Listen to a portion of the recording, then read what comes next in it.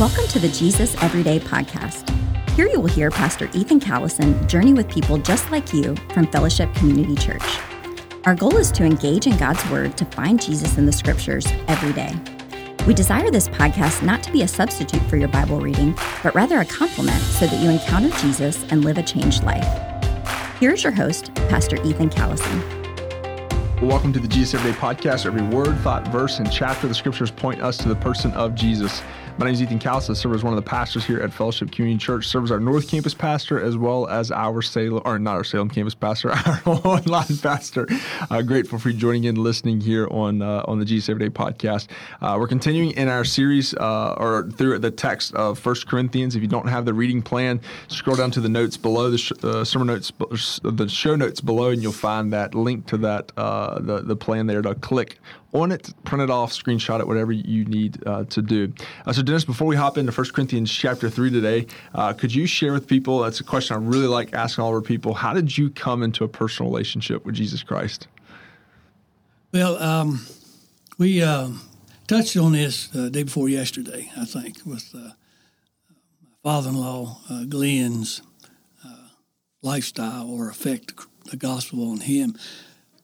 Got me to thinking there's something to this. So Beth and I were in Richmond for about 9 months. We moved to Roanoke, and the hound of God was hot on our heels. But I was still resisting. But several people we knew, and Beth's sister was one of them, was going to First Wesleyan Church here on Peters Creek Road. Steve Wingfield was the pastor, and just a great evangelist. Just the gifting of evangelism, and he left a couple years after we went to First Wesleyan to start his own evangelism thing. But he, just presented the gospel in such a way that, it just really just like a thunderbolt, just hit me, and of course I ran and fought it for quite a while. Because I was afraid. I didn't think there's anything wrong. I didn't need to change. So, so it was through the ministry of Steve Wingfield and his brother Wayne at First Wesleyan that I accepted Christ in a service. It's awesome. I love it. And that acceptance was just the start. And then the understanding of the repentance and trying to follow Christ.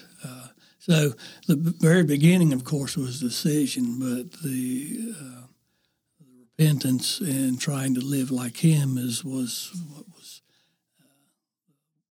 walk was all about, I guess. Yeah, the aftermath. Yeah, the aftermath. It wasn't pretty, but a lot of it. Yeah, I love it. As we hop in here to 1 Corinthians chapter 3, what was the verse that the Holy Spirit just revealed to you, illuminated, and that you highlighted and wrote down? It's 1 Corinthians chapter 3, verse 7. So neither he who plants nor he who waters is anything, but only God who gives the growth. So as we look at this text highlighted, explain what's going on here. What's Paul talking about? Well, like I mentioned earlier, in Church of Corinth, it just seemed like he was continually trying to put out fires. Yeah. This isn't right. You got this wrong. And at the time, the church was, well, I follow Paul and I follow Apollos, and it just seems like in the early church there, either to me, this is from the book of Dennis, but it just seems like. I know Paul left the church in good hands, but something happened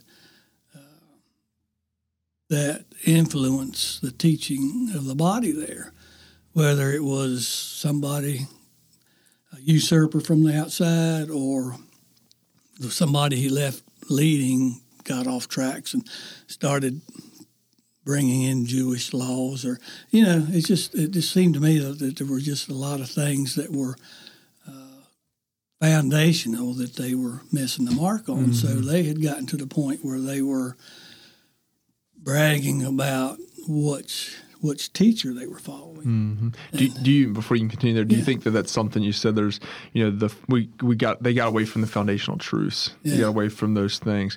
Do you see that? Is that something you see today in America, the church in America today, where people get away from the foundations, get away from the simplicity of the gospel? Yeah, absolutely. And human nature has not changed one bit. That's true.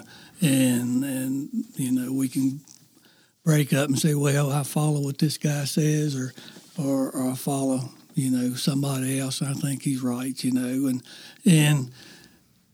I think it applies today. And I think part of it is like in Corinth, it was a new church, and he even says in verse 1 that that you still need to be fed with milk instead of me, the word. Mm-hmm. And so something got off track there a little bit. And I mean, that's how we are. That's people, Yep. So how do you take a text like this and begin to apply? What's a principle of application you think that we can apply into our lives? I think it's important to measure what we're taught for ourselves.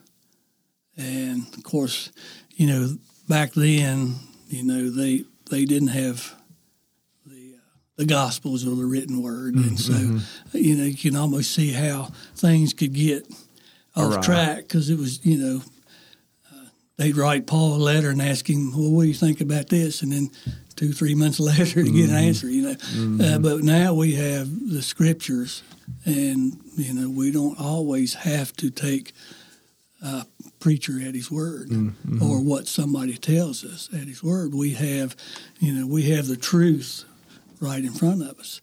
So if we are misled or go awry, it's nobody's fault but our own. Yeah, I even think, and there's an aspect to the positional place of a pastor and the teaching of the word from the place that a pastor is teaching. There's just an authoritative that we see in the Scriptures, yet there's also, we see like the Bereans where it's like, all right, what has been said, and some people just say, oh, well, the pastor said that, so we know it's true. And it's like, no, not necessarily. Like, even as I've gone back and listened to teachings of mine from months or weeks or years ago, it's like, oh yeah, like I was off there. Like that wasn't the best thing or most accurate thing to say there. Was it heresy? No, I don't think so. But it wasn't the most accurate thing there. Right. That's what ultimately it's God who gives the growth and relying upon that. So how did the Holy Spirit call Dennis to respond in this text? It's just and like your comment, be careful with how strongly sometimes you may come across when something that is not one of the essentials. I loved J. Vernon McGee. I don't know if you're familiar with him. Walk through the Bible? Yeah. Or through the Bible? Yeah. Take the Bible bus. He'd go through the whole Bible in 5 years on radio. And he got in Revelations. He was talking about the people that were talking about pre-trib and people that were post-trib. And he said he was a pan-tribulation. Kind of wondering what that was, and he said, "Well, it's going to pan out just like God wants it to." So, I think it's fun to discuss these things and come down on one side or the other, but to be real dogmatic about the non-essentials doesn't get us anywhere. It causes division. But with the essentials, it's important that we are grounded and have a firm understanding of what we believe. And then when we hear something that doesn't line up completely with what we believe, we look into it. And if it's coming from a teacher or a pulpit, look at it and then go discuss it and get clarity on it. That's good. Good word there. Well, thanks for joining us here today and this week on the Jesus Everyday Podcast. Look forward to seeing you here next week as we'll continue through the book of 1 Corinthians.